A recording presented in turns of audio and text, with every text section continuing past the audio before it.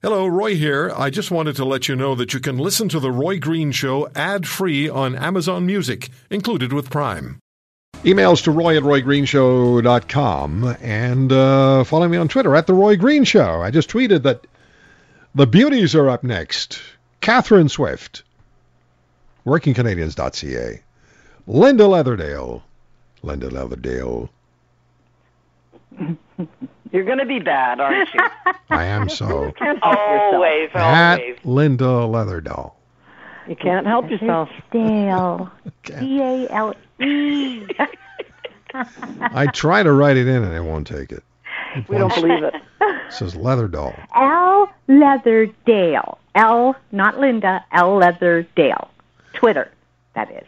Yeah, it doesn't work. Leatherdale. I don't know. Catherine's connected to me. Works just fine for me. Yeah, sure. Are you techno challenged? I am indeed.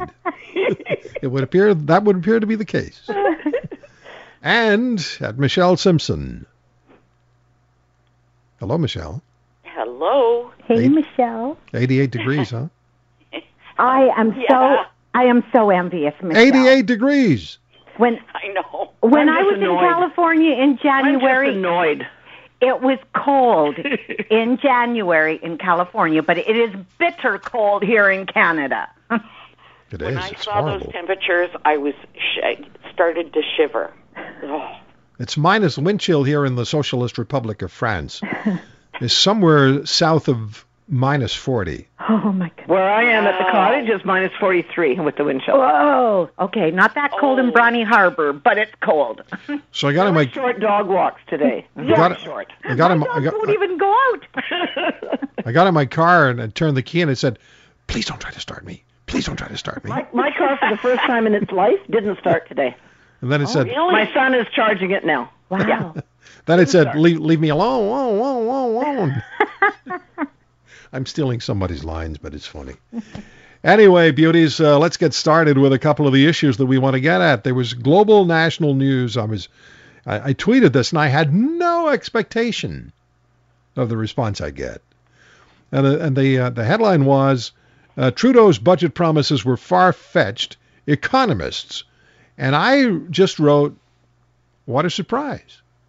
And it just took off. And economists are saying that Mr. Trudeau's government will blow through its $10 billion projected deficit this year and not balance the books by 2019 either. And Trudeau admits this. But I was also reading in the Globe today that BMO chief economist Doug Porter says it won't have much of an effect on Canada's $2 trillion economy. And he says even if Canada didn't do anything, it would likely run up a $10 billion deficit. I'm going to start with the registered, with the Union of Economists. I love throwing in union in the same sentence with Catherine's name. The Union of Economists, President Catherine Swift. Well, first of all, I know Doug Porter, and I can't believe he'd say that, because we know the thing about deficits, which become debts, of course, they're so insidious. And as I remember saying, even before the election happened, if somebody's already promising to run a deficit, like the $10 billion they were initially promising to run, that means that in reality it's going to be way worse. Because even if a government strives to have no deficit, they often do end up with one. And this, anyway, I guess I've been around too long. I've seen it too many times before. But I just find, if we're talking $90 billion, which is being bandied about by a lot of people right now, that's a heck of a lot of money. And I don't care what the size of your economy is. And, you know, when we say it's not a big deal relative to the total, look at our debt relative to the total and add that to our debt, because the deficit situation is simply not the only part of the story here. But it's just frustrating. It's really frustrating because, again, we see so many countries, we've seen so many jurisdictions in Canada say, oh, it's only X, it's only Y, not a big deal in the big picture, and then, oops, we're suddenly in big, big trouble, and, you know, you have to change drastically to change that. All right, Michelle, you were Mr. Trudeau's seatmate when you were both Liberal MPs in the opposition. Mr. Porter goes on to say that spending, I won't quote him, I'll just paraphrase. Spending at a time when the economy is sputtering is sensible, if I understand correctly what he said. Maybe putting money into infrastructure is a good idea. And that, of course, made me think of Bombardier in $1 billion possibly going to them, but that's to keep 24,000 jobs in place, which made me think of Alberta. And Albertans are going to say, wait a minute, we got more than 24,000 jobs at risk here, or we've lost. So what do you say about putting money into infrastructure? And did you see this coming from this Prime Minister? And I hate to ask you this. Is he the right guy to do these things, make these decisions? Well, I don't know that he's doing it unilaterally for sure. You know, he's got some decent advisors. Do I happen to agree with it? Not particularly. I think that there was too much dependency and too much emphasis on, infrastructure spending while interest rates were low. And you know what? That could very well change, in terms of seeing interest rates inch up. And I share Catherine's concern about, the $10 billion. I never believed if they were, copping to $10 billion. In my mind, I was figuring for fun it would be at least 3 times that, based on my own experience. But I'm beginning to believe that $90 billion that's being bantied around is maybe not going to be far off based on what we're seeing these days. But, Michelle, you say his advisors. What worries me is an awful lot of them advised Kathleen Wynne and Dalton McGuinty for years. Yeah. And we know what a big, fat, hot mess Ontario's in right now. It is the most indebted subnational, in other words, not a national government, jurisdiction in the world. For goodness sake. Well, no, and that's a good point, that a lot of them came from Queen's Park. Unbelievable. So, yeah. So the next question is, why would you take advice from people who've driven Ontario into the ground? Because they keep getting them elected. Linda, hold on. Sorry, I'm looking at the clock here. Linda, I'm already looking at the clock. I have to do this because we have other issues that we want to get into. Linda, what about the notion, the idea, the point of view that in difficult economic times, you create employment in infrastructure spending, particularly when you have infrastructure that needs spending, money spent on it. So you borrow money in order to create jobs, and you drive the economy that way. What do you say to that? I just say, let's go back to the Bob Rae government and Ontario, which is in a worse mess today than it was when Bob Rae was there. It didn't work. And I also want to remind everybody, come on, guys, the combined federal and provincial debt in this country is approaching $1.3 trillion. That's almost 65% of our economy, $36,000 for every man, woman, and child. But that's $60.8 billion in interest payments. The federal government alone is going to spend $26 billion in interest. That's almost the same as national defense at $23.9 billion. I know these are a lot of numbers to digest, but what I am saying here, they are for somebody who's got $100 in their bank account. Exactly. But what I'm saying here, we're paying so much on interest. I mean, in Ontario, we spend more on interest than the whole welfare system. Linda Leatherdahl, settle down. Settle down. I'm just saying that debt, I don't know where we got into this. Wall Street made a mistake with this, that debt is okay. No, guys, it's not okay. All right, 60 seconds before I break. Catherine, when Doug Porter, and you know him, when he says, and if I read it correctly in the Globe and Mail, that even if Canada didn't do anything, I don't want to sound like a supporter of Justin Trudeau, but however, I'm going to ask you this question. Even if Canada didn't do anything, there'd be a $10 billion deficit. I don't believe that at all. But to be fair, too, though, there can be sensible programs that government can help. I don't believe, and you know me, in infrastructure spending. So much of it goes to union-only procurement that costs us way more than it has to. But do you remember the renovation tax credit of a bunch of years ago there? That was a good program. Yeah. It cost the government some dough, but it meant a lot of us did something around our house. We hired people. We didn't overpay privileged people the government picked. And I believe that kind of program could be hugely important. Why don't they do something like that? That's a lot easier to administer, and it's a lot more cost-effective than government taking billions, cherry-picking who they give it to and which ridings they put it in, by the way, and waste a lot of our tax money. Does that happen? Absolutely. Agreed. Does that happen? Agreed, Catherine. Yes. Does that happen? Do they really do that? Come on, Roy. Shake your head. We're going to come back with the always quiet and calm and reserved threesome with Linda Leatherdale, Michelle Simpson. It's only funny to me. It's only funny to me. I'm sorry. Catherine Swift, Linda Leatherdale, and Michelle Simpson. More of the beauties after this. And it's our Beauties and the Beast Saturday segment with Linda Leatherdale, Michelle Simpson, Catherine Swift, WorkingCanadians.ca for Catherine, at Michelle Simpson on Twitter for Michelle, and at Linda Leatherdale on Twitter for Linda, also Vice President of Cambria, Canada. We have limited time. We have a bunch of issues that we want to get at, and the next one that we need to talk about is, and I know you're all interested in this, and Michelle, I'm going to start with you. There appears to be, or it appears to be, that there's going to be a whipped vote on assisted suicide, and this is after the Prime Minister promised that MPs will be permitted to vote their conscience on this type of issue. If you were a Liberal member of Parliament today, and I know you have great interest in this issue, if you're a Liberal member of Parliament today and the Prime Minister says, Michelle, this is how you're going to vote, what do you do? I wouldn't be able to vote it as a whip vote. And I took that stance a couple of times in the past when I was a sitting member.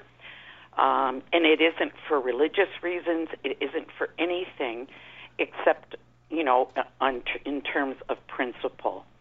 I think what he's doing, though, is he's equating it with the abortion issue, which he's saying is a constitutional issue as opposed to a vote of your conscience. And he wants people to have the right to make the decision to end their lives, to have a physician-assisted death. Yeah. That's the expectation. That's what he wants.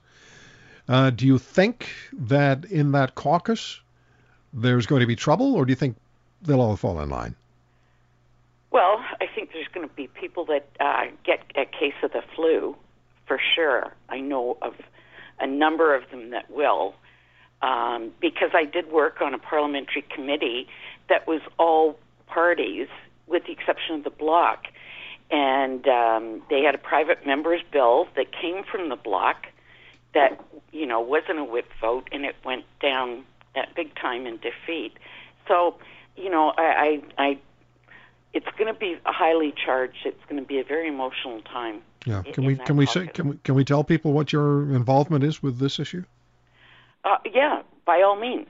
I happen to do volunteer work for a hospice, and my concern is that we haven't devoted enough resources to hospice care, which could eliminate a number of the issues.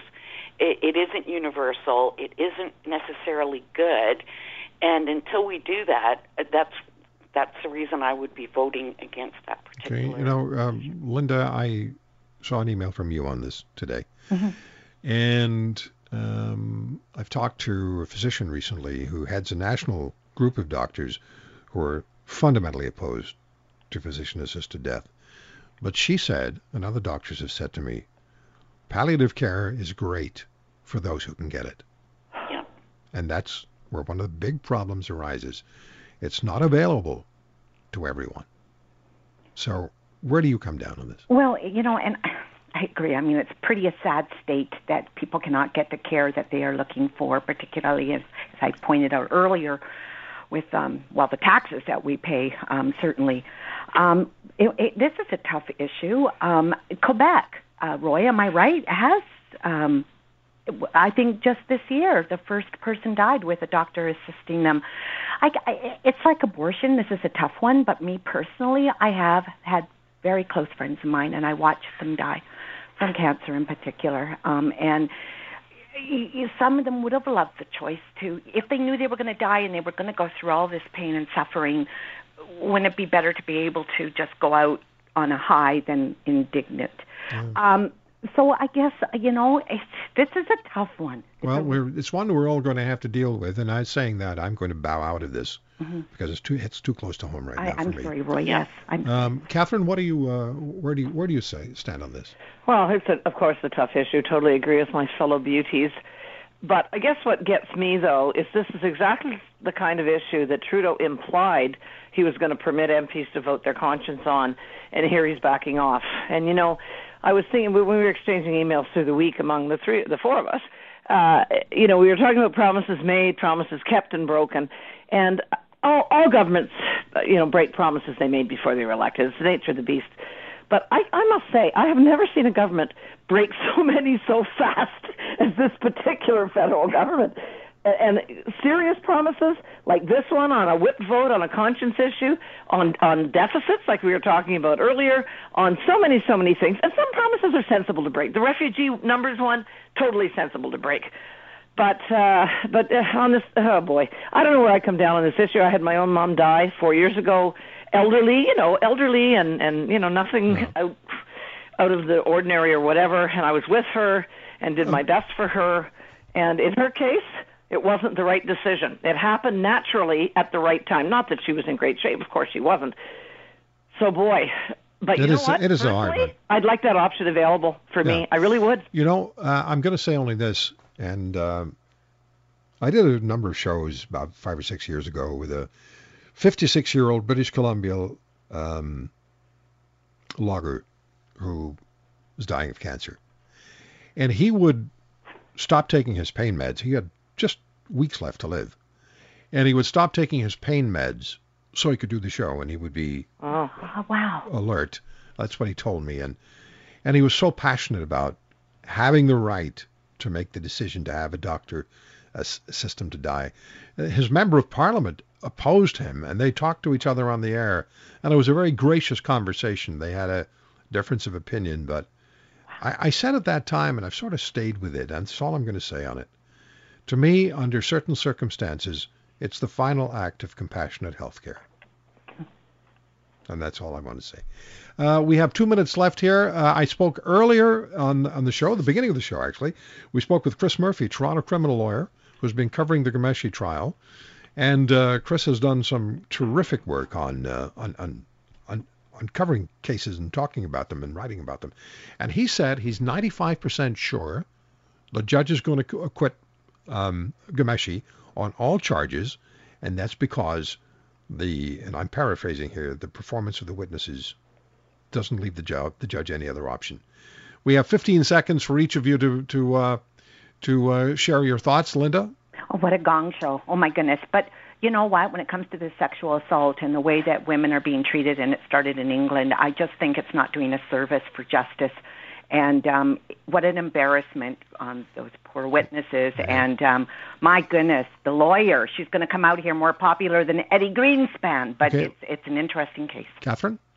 Well, the thing that got me in this whole case was that Ghomeshi himself, when these charges came up and before he got fired, he showed his CBC employers some video of him hurting some woman and showing it to say, hey, look, this is consensual. That tells me what kind of guy he is, and I don't like it. Let's not go too far because we're still waiting for the judge to come down with the decision. Yeah, but that was a fact. Yeah, no, I understand. I understand. I'm just throwing up the yellow light. No, I understand that, Roy, but I'm just saying that was a well-documented fact. Okay, 20 seconds is all I have left. Michelle? I absolutely think that the whole thing has been a travesty, as far as I'm concerned, on both sides. It's going to have an impact.